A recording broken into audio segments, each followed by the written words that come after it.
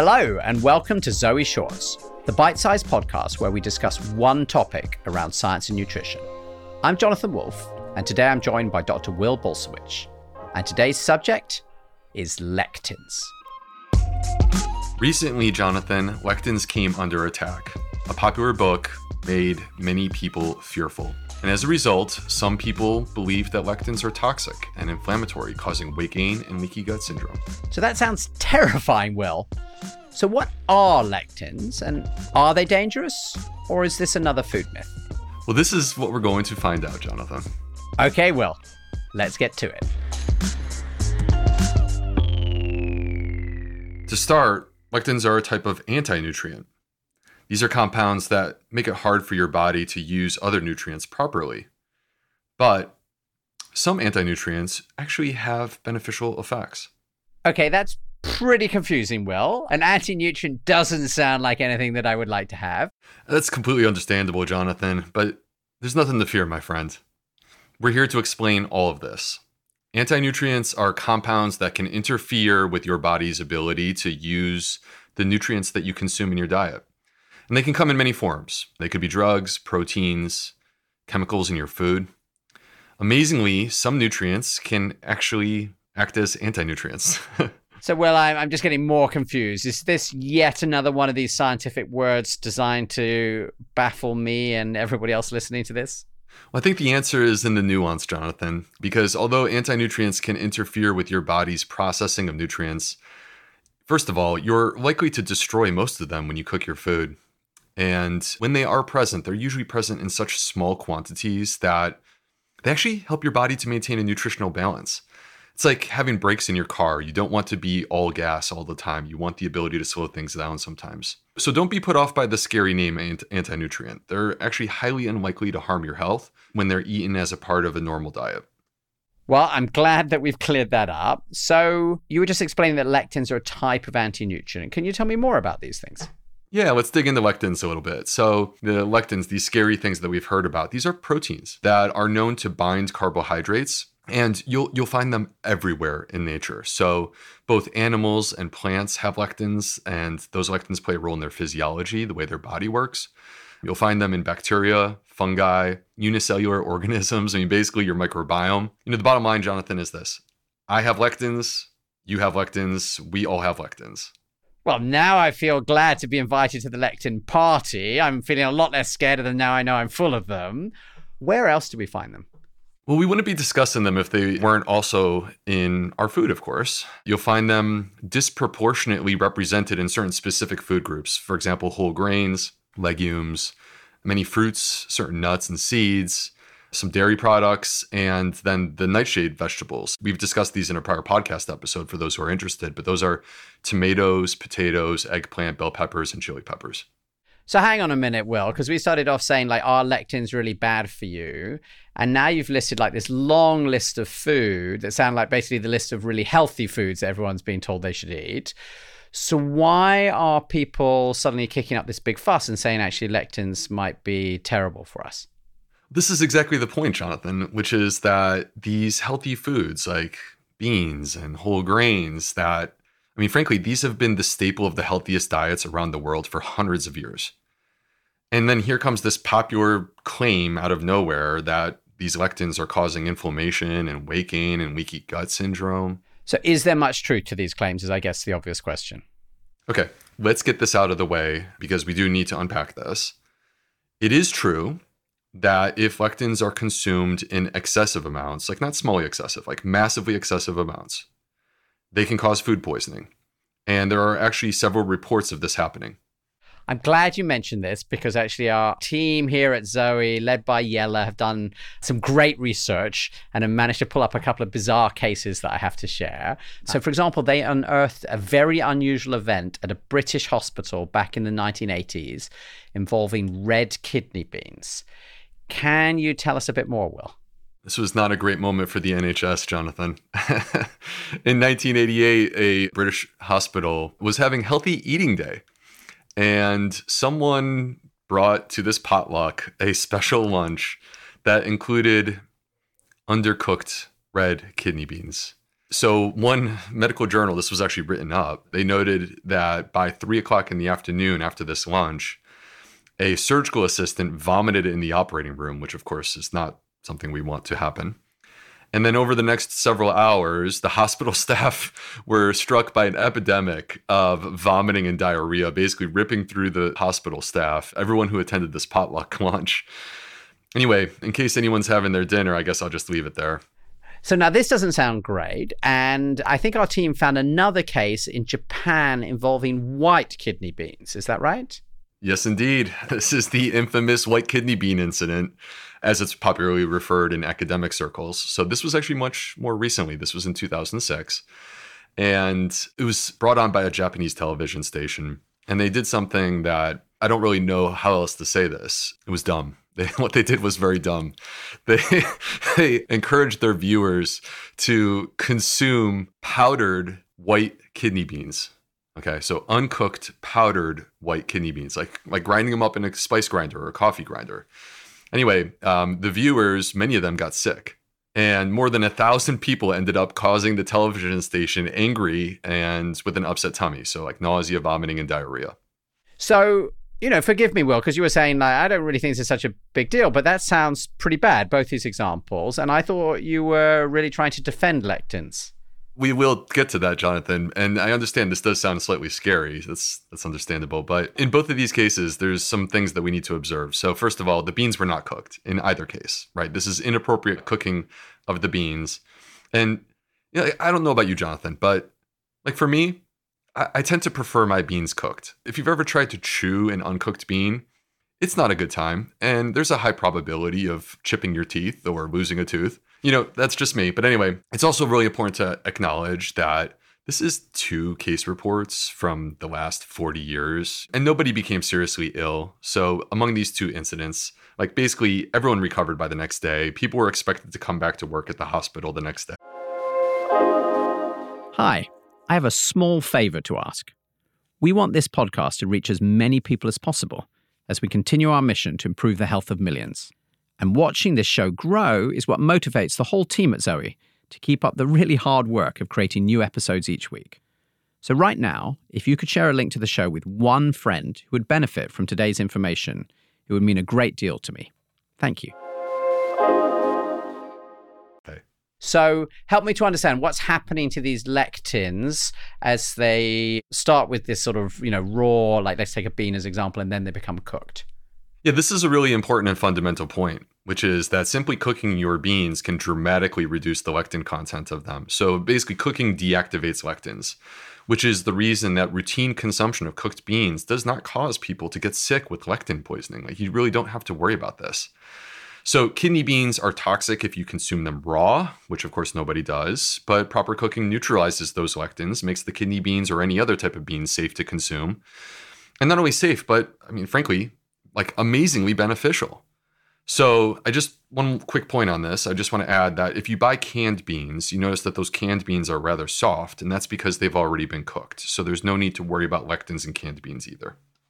It's really interesting because I didn't grow up eating a lot of beans. I think in general, I didn't grow up with a very high fiber diet, but we certainly had potatoes. And I was definitely, brought up to understand that you can't eat a raw potato, you need to cook it.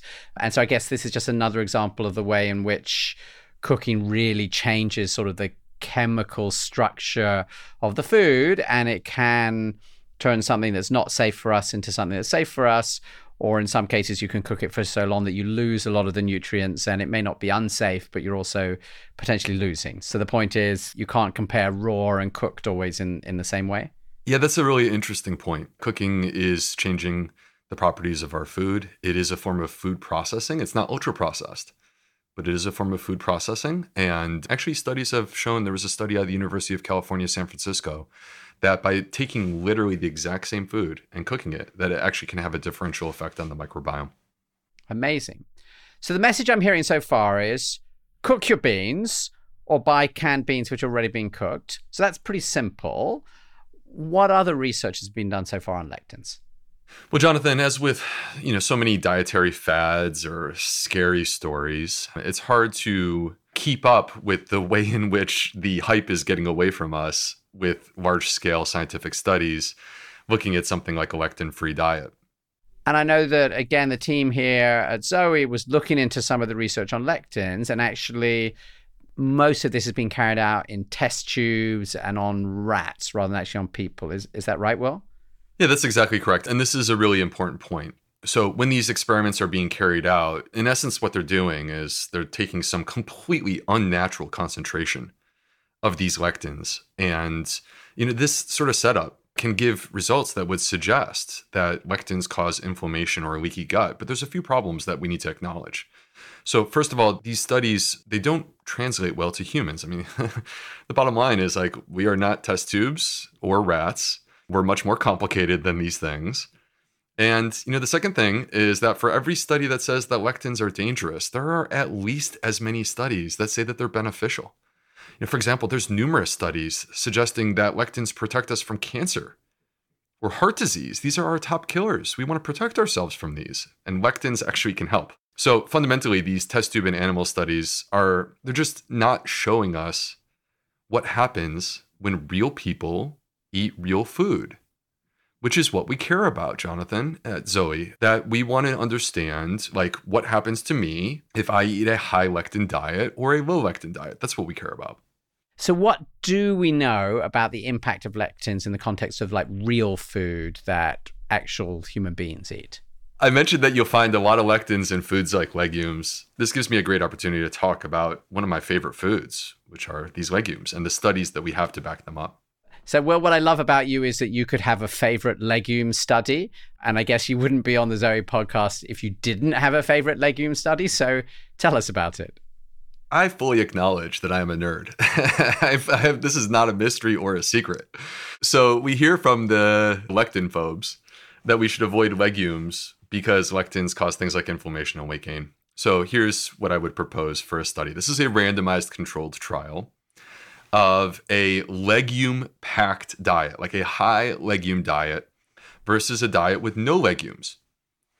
And importantly, the researchers held the number of calories completely constant. So basically what we're looking at here has nothing to do with whether you're eating more calories or less calories. It's purely, are you consuming more legumes or no legumes? Here's what they saw. And this is amazing and kind of shocking. So on this high legume diet, lots of beans and lentils, they found that the C-reactive protein, which is a marker of inflammation, dropped not by 5% or 10% or even 25%. It dropped by 40%. This is a really big number. Simultaneously, their blood pressure and their cholesterol also dropped. But the most fascinating part I haven't even mentioned yet, which is that the people on the high legume diet lost more weight. And this is despite the fact that they were eating the same number of calories. It is not just calories. So that's amazing. And actually what you're saying is, in this situation, the diet with the higher amount of lectins actually led to lower inflammation. So that's pretty good news, it sounds like, for fans of lectins and fans for, beans and lentils, because I don't think anyone other than scientists talks about legumes that I've ever met. What else have scientists learnt from the legions of legume research that is going on? I mean, this is just one study. It may be my favorite study, but there's tons of research on the benefits of legumes in particular. So a notable discovery that's been found is that people who consume more legumes, they can more effectively lose weight. They have better blood sugar control, therefore less likely to be diagnosed with type 2 diabetes. The science also shows a decreased risk of cardiovascular disease and colorectal cancer. So, Will, you're making a pretty strong case for legumes. They're sounding pretty good for us. Now, there's also a whole lot of lectins in other foods like whole grains, right? Yeah, and we've been focusing on the legumes quite a bit, but this is also important and true. And so let's take a look at whole grains. In one study, they showed that by increasing your daily consumption of whole grains by just 2 pieces of whole grain bread, they actually rewarded those participants with a lower risk of coronary heart disease, lower likelihood of death from cardiovascular disease, lower likelihood of diagnosis of cancer, even a lower likelihood of death from all causes, death from respiratory diseases, death from infectious diseases, lower likelihood of type 2 diabetes, and lower likelihood of death from all non-cardiovascular, non-cancer causes, which is a huge category, but also quite important. So I have a message to all the lectin haters. Mic drop. There we go. And that's from eating more whole grain bread, which I would never have put even that high on the list of what you might want to eat. So that is definitely you sort of waving the lectin flag ferociously. Now, the team here at Zoe also looked into some of these studies, and it seems that, in general, people are going into these consuming like really quite small amounts of grains and legumes. So is it possible that actually everyone listening to this, in general, they're probably consuming, a lower amount of lectins than maybe they would be if they were in these studies with these health benefits? That's right, Jonathan. People who are following a Zoe lifestyle, they may be higher in the lectin consumption, but let's take a look at what's really happening out there. One study suggested that 98% of Americans are actually deficient in their whole grain consumption. Meanwhile, the average American is consuming only 6 pounds or 2.7 kilos of beans per year. So if you get nerdy, which, as I mentioned earlier, I specialize in this means that you're consuming only 2 ounces of beans per week. That's nothing.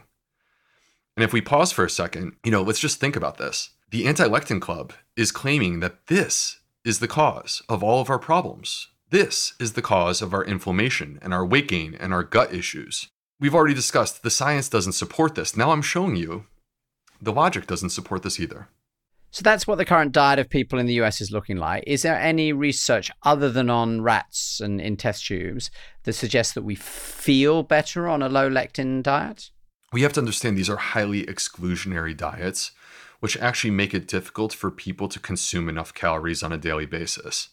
So the result of this, if you're on a super restricted diet, then people will, in the beginning, lose weight. That's what they've seen. But there's no evidence that this has anything to do with lectins.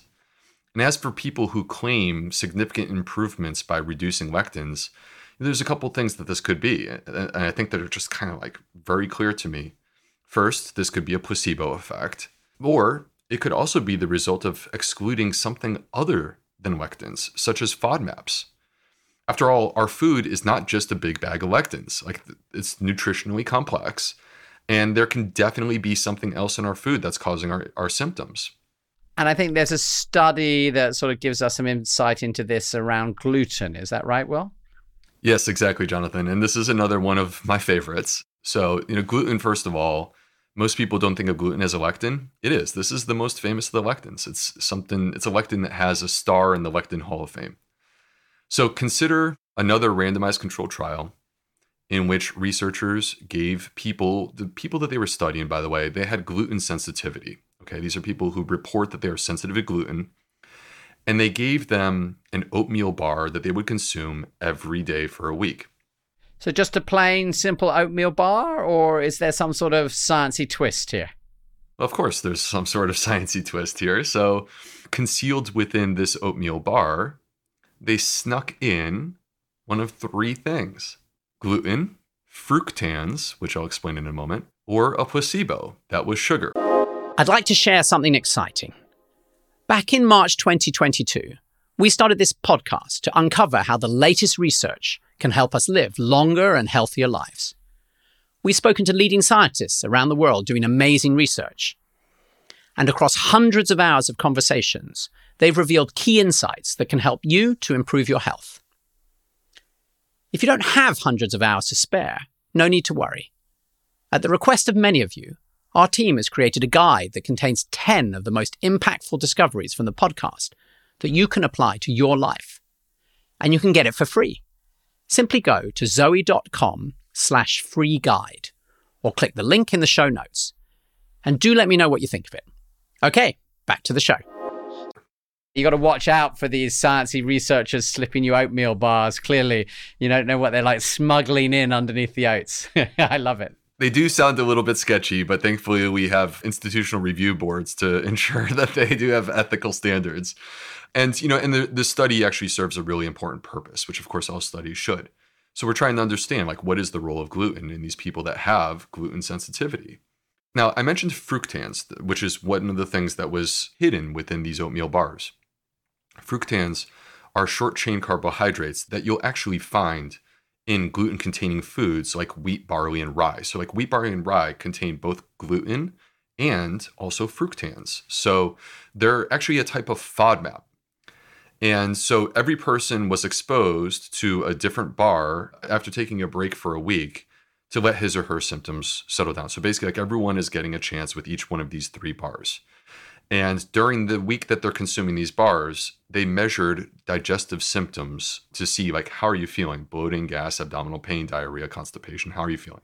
So everybody got these 3 bars, one with just like some sugar in it, one with the gluten, which is this lectin that you're talking about, the super lectin, and one with the fructan. So what did they find? Okay, I love this. This is one of my favorite findings in a study. So when you compare to placebo, because of course the placebo is the standard that we're going to compare to, the patients who were consuming the gluten-containing bar actually had less symptoms. Let me say that again. They had less symptoms with the gluten-containing bar and more symptoms with a placebo. These are people that have gluten sensitivity, and the placebo is causing more symptoms than the gluten. Now, when they ate the fructan-containing bar, they were triggered, and they had a massive increase in their digestive symptoms. There was clearly something going on there. So, in other words, these people who have gluten sensitivity, in this study, it wasn't gluten. They're actually sensitive to fructans. It's a fructan sensitivity, which is a form of a FODMAP intolerance. And so your conclusion there is actually the lectins aren't the issue at all for these people, and it's something else completely in this food that was causing the problem. That's exactly right. So when you eat these foods, wheat, barley, and rye, you get symptoms. You attribute those symptoms to gluten. You say, I have gluten sensitivity, when in fact, we are misattributing the symptoms. It's not the gluten, it is the fructans that also are in the wheat, barley, and rye. So, Will, when I wrap all of this up together, and you've given us a wonderful tour of some quite fun scientific experiments, despite the strange events of the white kidney bean saga in Japan and the healthy eating day in that hospital in 1988, it seems to me like lectins sound pretty safe, as long as I don't eat my beans uncooked. Is that the right verdict? Yeah, I think that you got it right, Jonathan. It's actually that simple. And I get a little bit emotional about this topic and a little worked up about it, in case people couldn't tell during our conversation. And that's because it really bothers me, because along comes a fad diet that breeds misinformation on the topic of lectins, and it leads to scaremongering. And we're scaring people away from foods that we're already under consuming and that we need more of. I feel like this is an opportunity to make a public service announcement to say that we just need to be careful when we hear people making statements like, everything you thought you knew is wrong. Or when we see a person and they may have an MD or a PhD after their name, but they are a lone wolf and they are out there claiming that all of the other MDs and PhDs got it wrong and they have discovered the solution that millions of scientists across the planet are missing or overlooking. The bottom line is this: there is no study on a lectin-free diet because a lectin-free diet doesn't exist. We will always have lectins in our diet. That's because they are ubiquitous in nature. We all have lectins.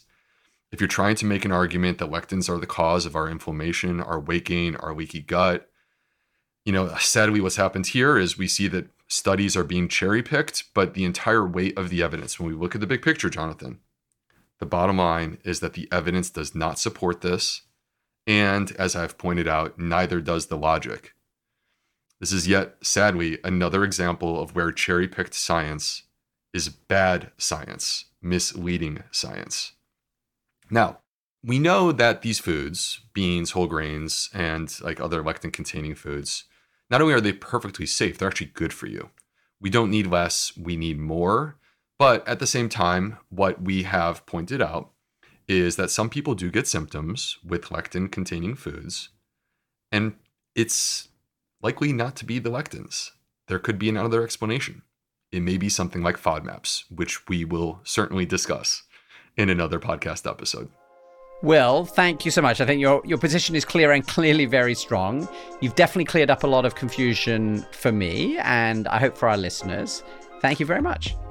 If you've listened to this and you'd like to try Zoe's personalized nutrition program to find out how you could adjust what you eat, maybe have more of those lectin-containing foods, then you can learn more about it and get 10% off by going to zoe.com/podcast.